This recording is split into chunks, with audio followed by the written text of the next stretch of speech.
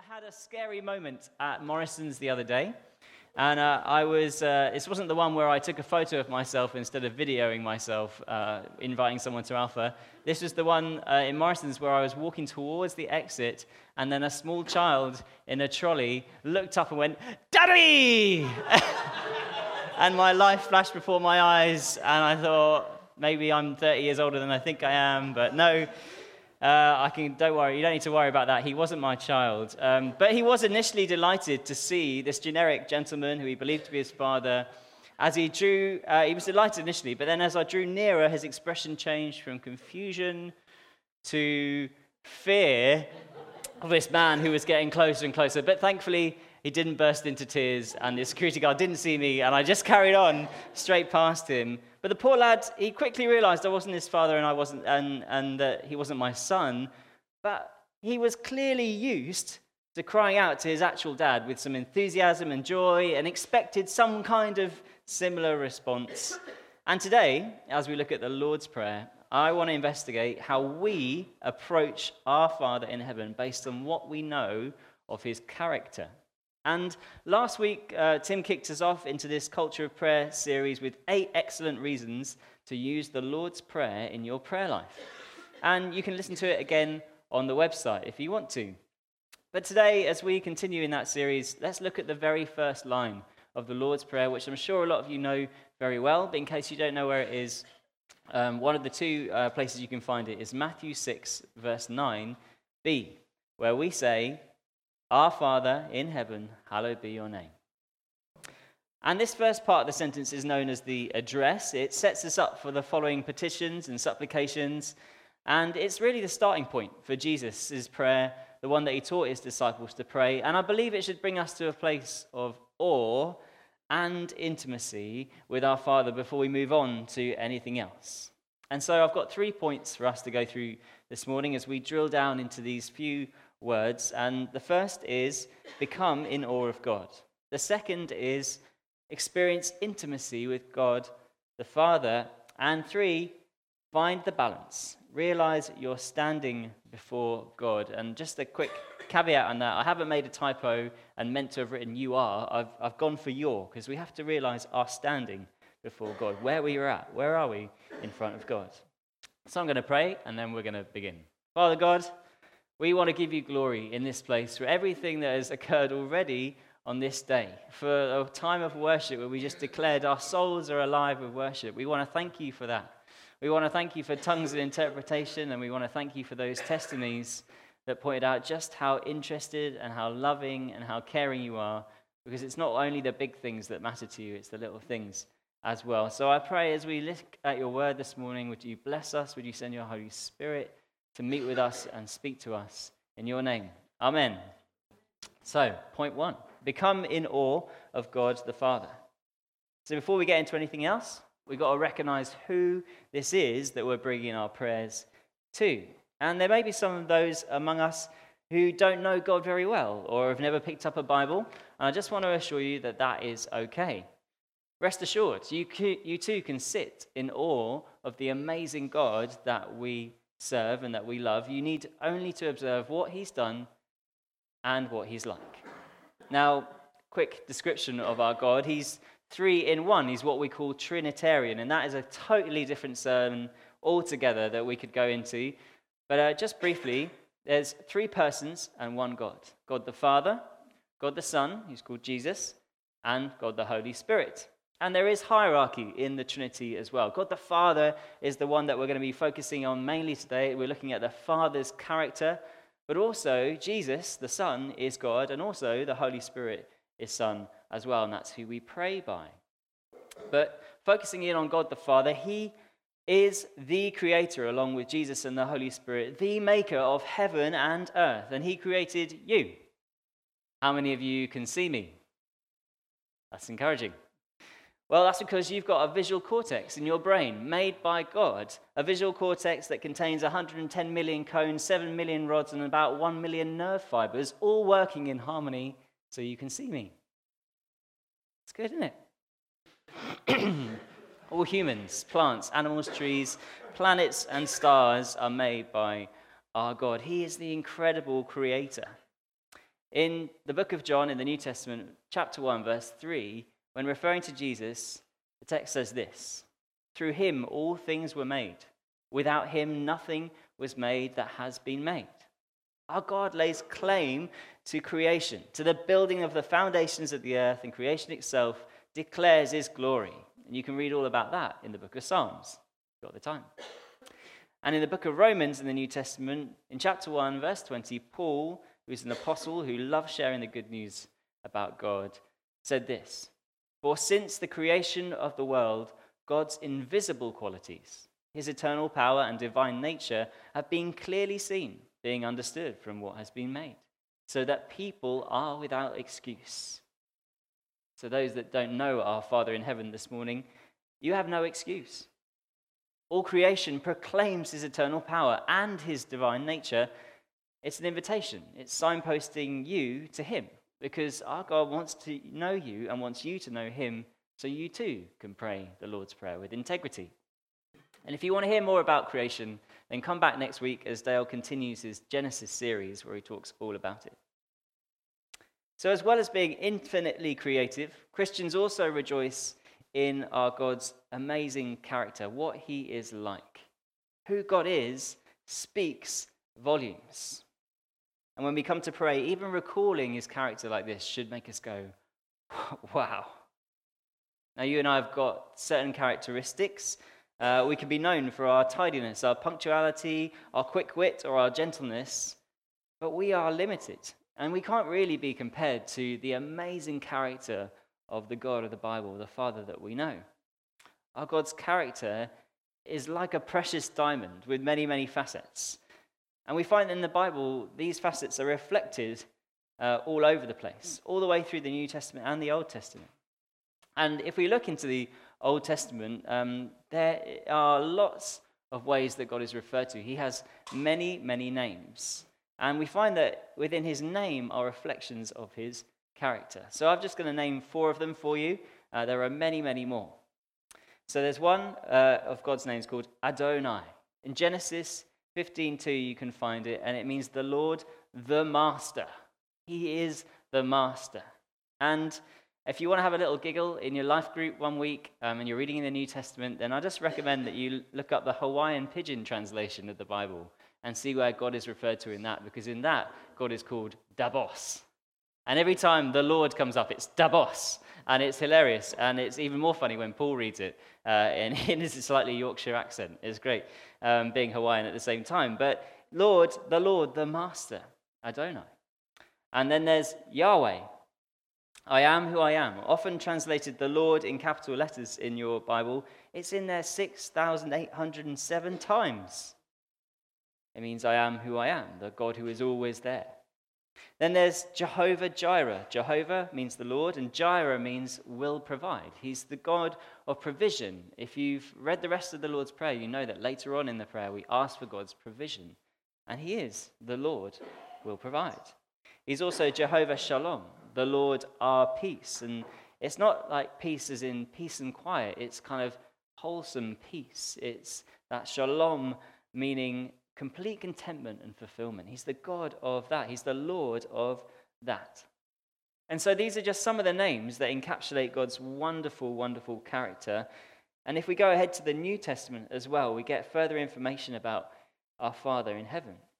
In 1 John 4:7-8, it says this: "Beloved, let us love one another, for love is from God. And whoever loves has been born of God and knows God.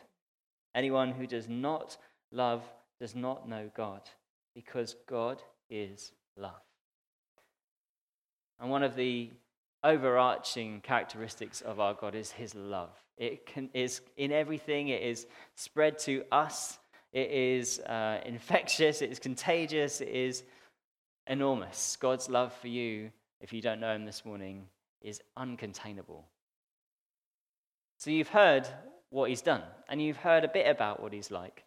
What do you think it would be like to encounter the Father God? Good question.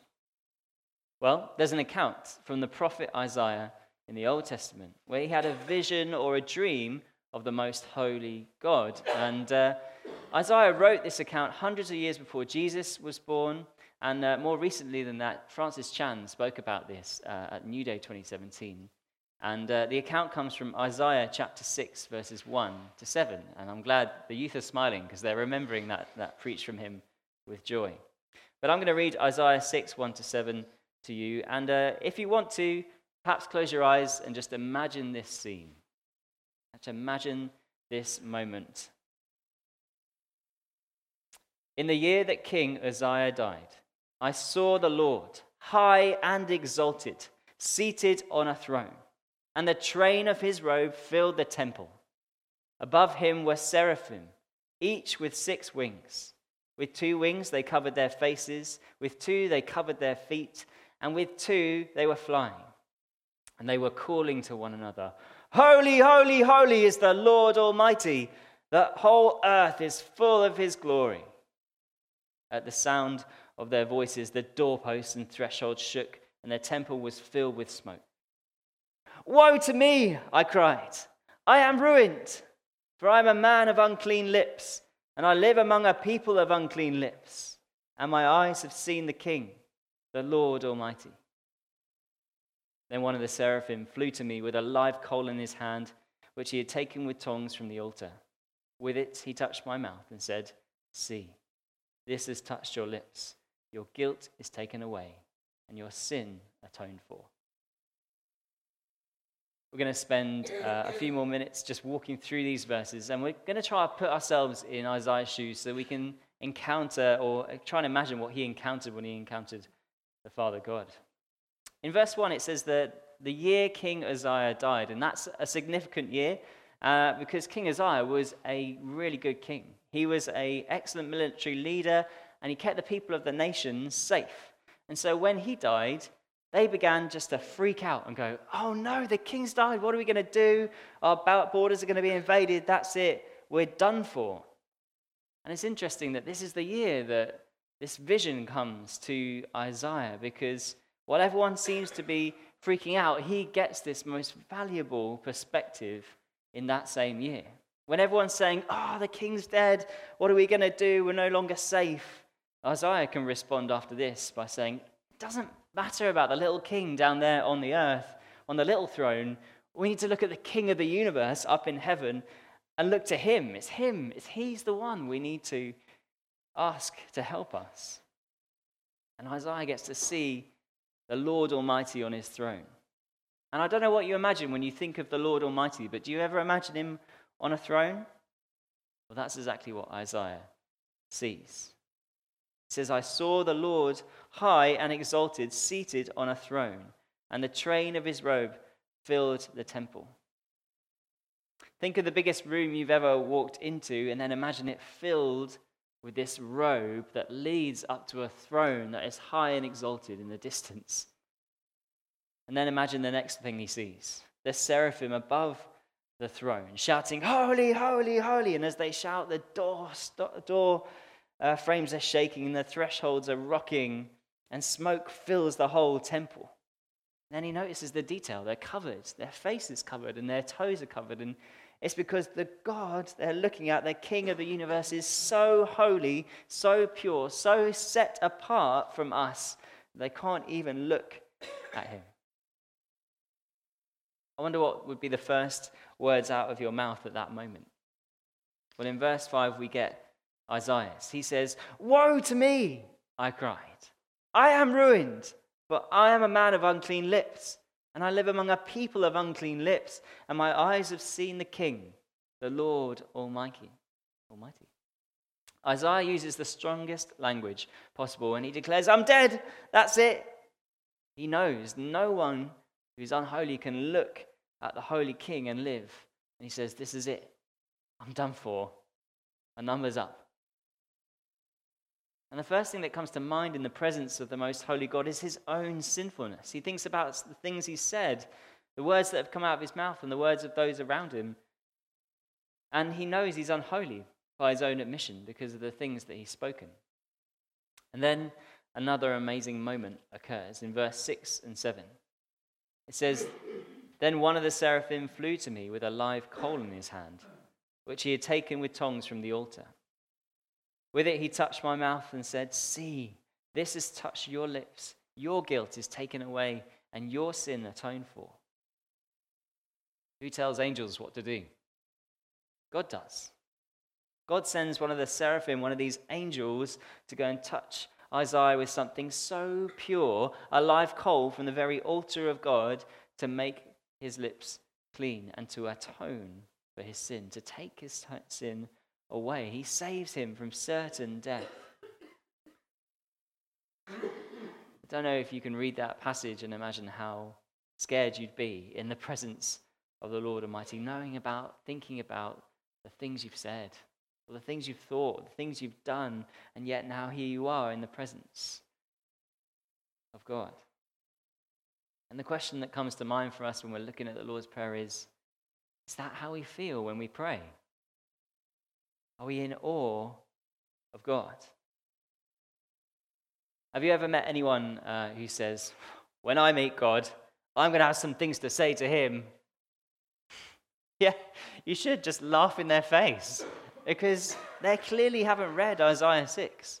They haven't read about how petrifying this would be to be in the presence of someone so holy. They don't seem to know what they're talking about. They need to know, though, that encountering God is a scary prospect if they don't understand his awesomeness. And to give God glory when we pray, when we say, "Hallowed be your name," we need to be in awe of him. We need to become reverent. It says in Hebrews that because of his reverence, Jesus was heard, because he was reverent going to God the Father. So that's point one. We need to become in awe of God. Point two is experience intimacy with God the Father. So we've touched on the awe part of beginning to pray the Lord's Prayer. Now we need to examine intimacy that Jesus invites us to have with our Father in heaven. And in the 1st century AD, when Jesus lived, the Jews had a very exalted view of God based on those Old Testament scriptures which we were kind of reading from, and many, many other things. The Old Testament included their history of the nation and the books of the prophets and so on. And it had given Israel a really good, healthy perspective, in a sense, on who God is, because they recognized that he was the reason that they had been freed from the land of Egypt through many miracles, that he had given them the law, that God had given them everything in order to be where they are in that day. And therefore, because of his holiness, which was referred to so much in the Old Testament, he was perceived as almost unreachable and to be feared. And based on that account of Isaiah, you can see why. And during the Old Testament, God had been referred to as the Father of Israel in Jeremiah 31:9, among other references, but no one had claimed him, the Lord Almighty, to be their personal Father. No one had dared to do that. No such level of intimacy was expected. The Lord was far too holy to be closely associated with sinful man. And so, Jesus breaks all convention when he says, "This then is how you should pray. Our Father in heaven, hallowed be your name." You can imagine the shock on the disciples' faces around him when they go, "Did he just say, 'Our Father'?"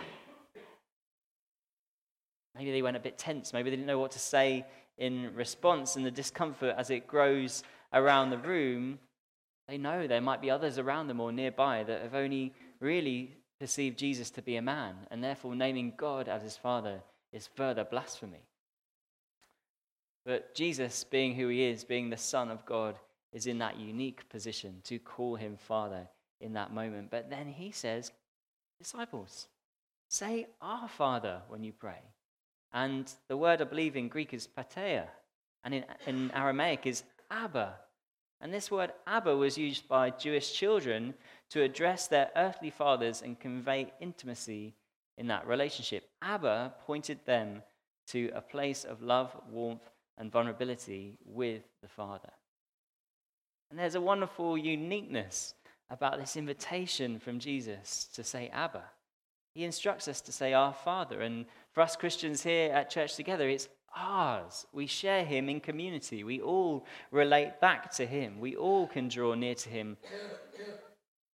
And that's the kind of relationship with God that is unique to us. I did a little bit of research, but I'm not aware of any other religion that has a relationship with God in the same way we do. There are religions out there that have a relationship with a God who they perceive as a kind of father of things, but there's not a relationship with God in the same way as Jesus is telling us to have, an intimate, vulnerable one. Now you may be saying and thinking in your own mind, this is paradoxical, Quincy. Your 2 points don't really add up here because Isaiah nearly died in God's presence, and you're saying we can speak to God and call him Father. How does that work? Well, it delights me to tell you that our awesome God, our awesome and holy God made it possible. He has made it possible for us to have intimacy with him through faith in Jesus Christ. And through that faith, we are adopted as sons and daughters, and we gain access to the Father God in that way. The Apostle Paul told the Galatian Christians in the New Testament, "You are all sons of God through faith in Christ Jesus." And Jesus himself tells his disciples, "The Father himself loves you because you have loved me and have believed that I came from God." And that's John 16:27. To put our faith in Jesus means believing that he is the Son of God. When a sinful human being places their faith in the perfect Jesus Christ, a great exchange occurs and new birth takes place spiritually inside that person. Sinners are born again and made holy. Now, if you think back to Isaiah received a live coal to his unclean lips to atone for his guilt.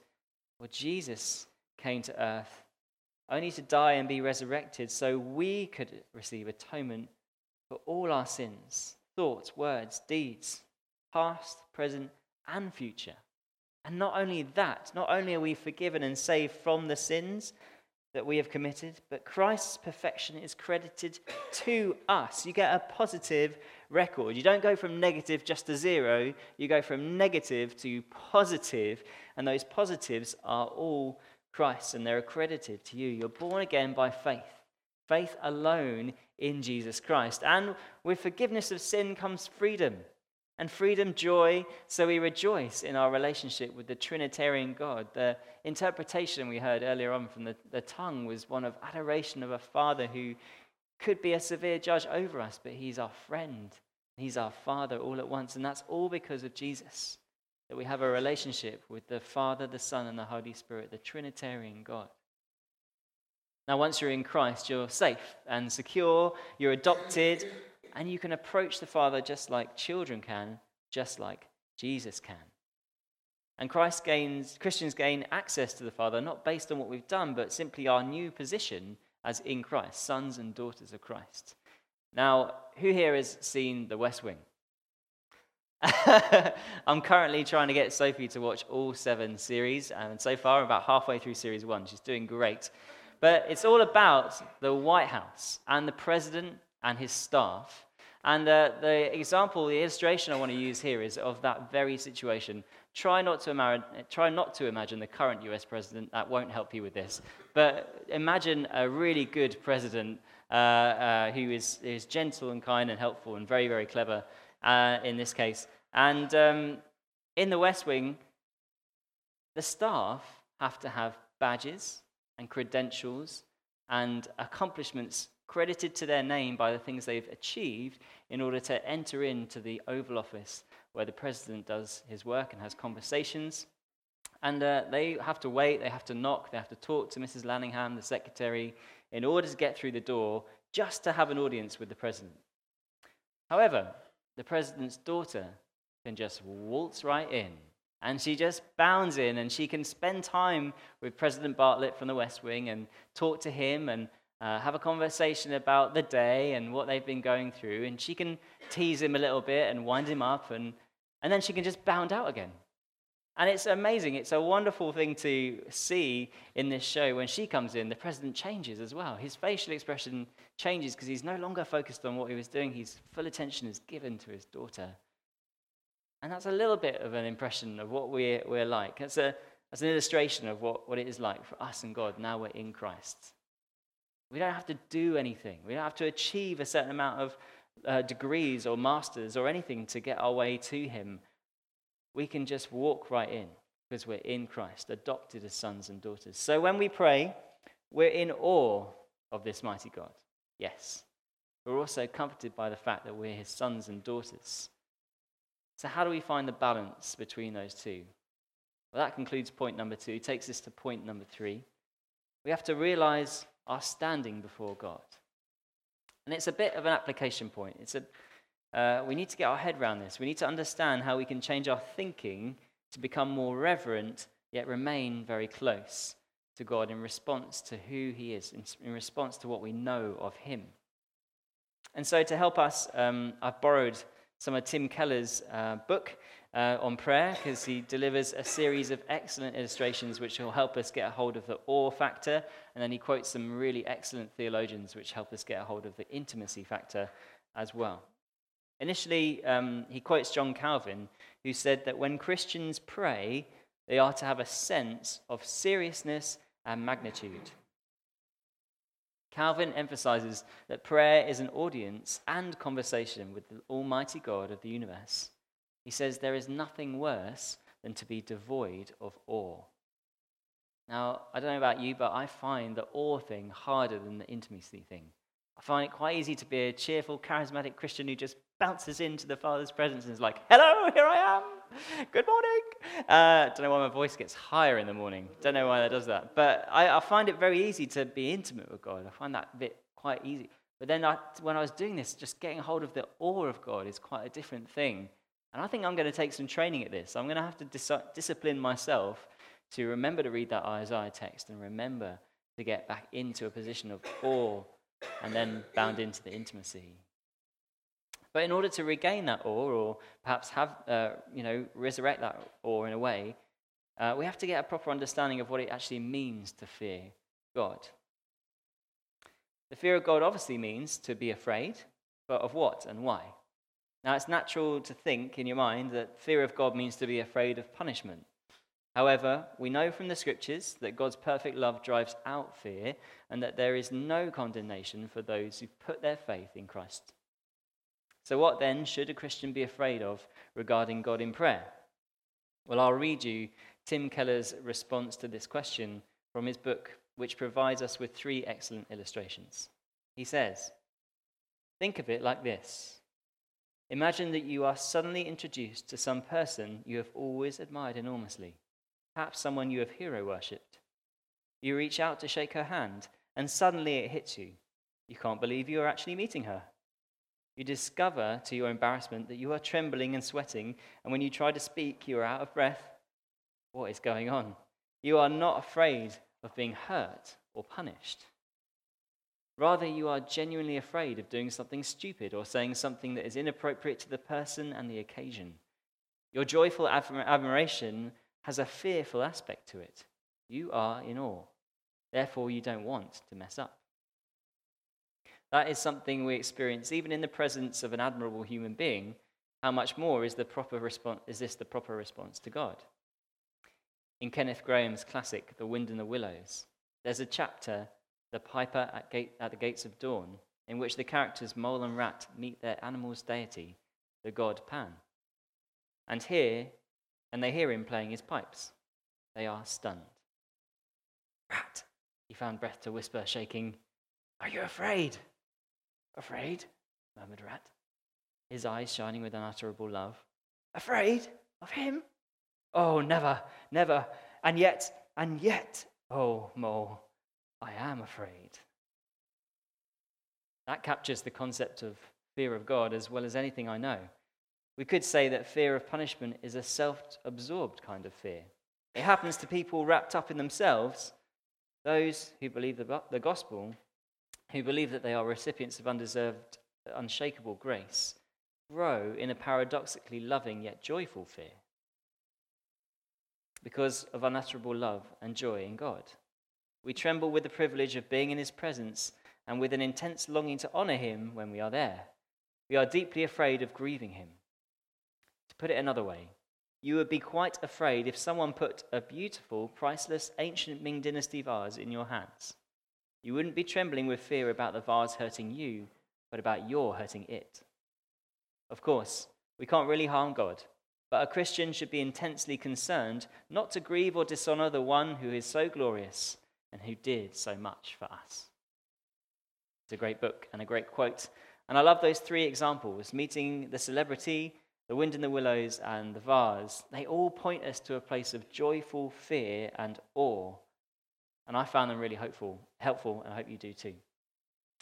But having gained that appropriate level of seriousness and magnitude and awe when entering into prayer, we're now invited into that intimate relationship with our Father by the Spirit. Romans 8:14-16 explains this well when it says, "For those who are led by the Spirit of God are children of God. The Spirit you received does not make you slaves so that you live in fear again.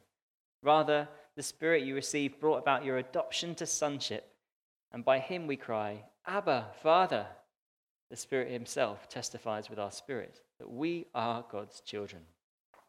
We are God's children, and we're there to depend on him. And Naomi was talking to our youth group on Friday, did brilliantly, and she spoke about this. She said, look, we're not called to be adults of God. We're called to be children of God. And it was an excellent example, an excellent point. We're there to depend on him, to cry, "Abba, Father," by the Holy Spirit. And Paul, the apostle, writes about the Holy Spirit here, the other member of the Trinity who humans receive when we put our faith in Jesus. And if you think about it, it's outrageous. It's outrageous that God would put some of his own character, some of himself into us by bringing about adoption by his Spirit. It says, "The Spirit you received does not make you slaves so that you live in fear again. Rather, the Spirit you received brought about your adoption to sonship." No longer slaves who live in fear. We are sons and daughters, and safe and able to have that intimate relationship with God. Being children of God does enable us to have a unique father-daughter or father-son relationship. And just when reflecting on this, three things came to mind. The first thing was honesty. We can go to our Father and be honest about how we're feeling. If something bad happens to you, go to him and tell him how you're feeling in that moment. Tell him your response, your reaction. Whether you're angry, upset, joyful, or frustrated, he can take it. He's big enough to embrace you and reassure you that he's got it under control. The other thing was vulnerability. When we pray, we become vulnerable. And with a father-son, father-daughter relationship, there is freedom to be vulnerable if both parties allow. And the last thing that came to mind was trust. Praying the Lord's Prayer reveals a trust in who God is when we pray. And lastly, one last part from Keller's book, where he combines the writings of Luther, Calvin, and Augustine on the Lord's Prayer. Tim Keller wrote this, quoting Luther initially. "Before we proceed into prayer, we are to say to God, 'You have taught us to regard you and call upon you as one Father of us all, although you could rightly and properly be a severe judge over us. Therefore, we should start by asking God to implant in our hearts a comforting trust in your fatherly love.' And Calvin agrees. By the great sweetness of this name, Father, he frees us from all distrust." That's the last point, finding the balance and realizing where you stand before God. And in summary, point 1 was become in awe of God. Point 2 was experience intimacy with God the Father. And point 3 was find the balance, realize you're standing before God. And we find the balance in prayer when we start the Lord's Prayer, particularly when we realize our standing as Christians. 1, as human beings in awe of a holy and mighty God. And 2, as beloved adopted children of our Father in heaven, the King of the universe. And I've got 3 points of application for you. You might want to develop these. There's probably a lot more you could take out from that in terms of applying this. But my first one was take time to become reverent before moving on from the first line of the Our Father prayer. Number 2 is, if you can, spend some time worshiping before you pray, bringing yourself to awe. This is what I'm going to try and do some more. Just put headphones in and just start worshiping God with my eyes closed. I'm going to try and do that more. And lastly, don't forget to be honest and vulnerable and rest in the Father's love. My most boring prayer times are when I just reel off a list of things that I'm thinking about and want God to help me with. And I'll be honest with you, sometimes I forget to be honest with God. And I just reel off the stuff that's important at work or just the stuff that's important with family and leave everything else out. And I might have gone through something that week, and yet I deny him from knowing about it by not telling him, even though he does know. But that would be my last piece of application. Be honest, vulnerable, and rest in the Father's love, because he loves you. So we conclude with a question. What is your standing before God? If you are not a Christian here this morning, do you acknowledge that you are a person of unclean lips and in need of saving from the consequences of sin? And if that's you, you can talk to me afterwards, go to the Connect desk, let us know. And if you're a Christian, do you need to consider again the seriousness and magnitude of coming before our Father in heaven that should inspire both awe and intimacy that flow from knowing the Father's character? In conclusion, that little lad in Morrison's, I mentioned at the beginning, he began with awe and excitement, with joy, when he thought he saw his father, whose character he knew enough about in order to call out to him with confidence, simple confidence. And my prayer would be for us as we continue this series, as we go into this week, that with the Lord's Prayer, we would know the Father's character better, so that we would become the same as that little boy and cry out in simplicity and confidence to him. Amen.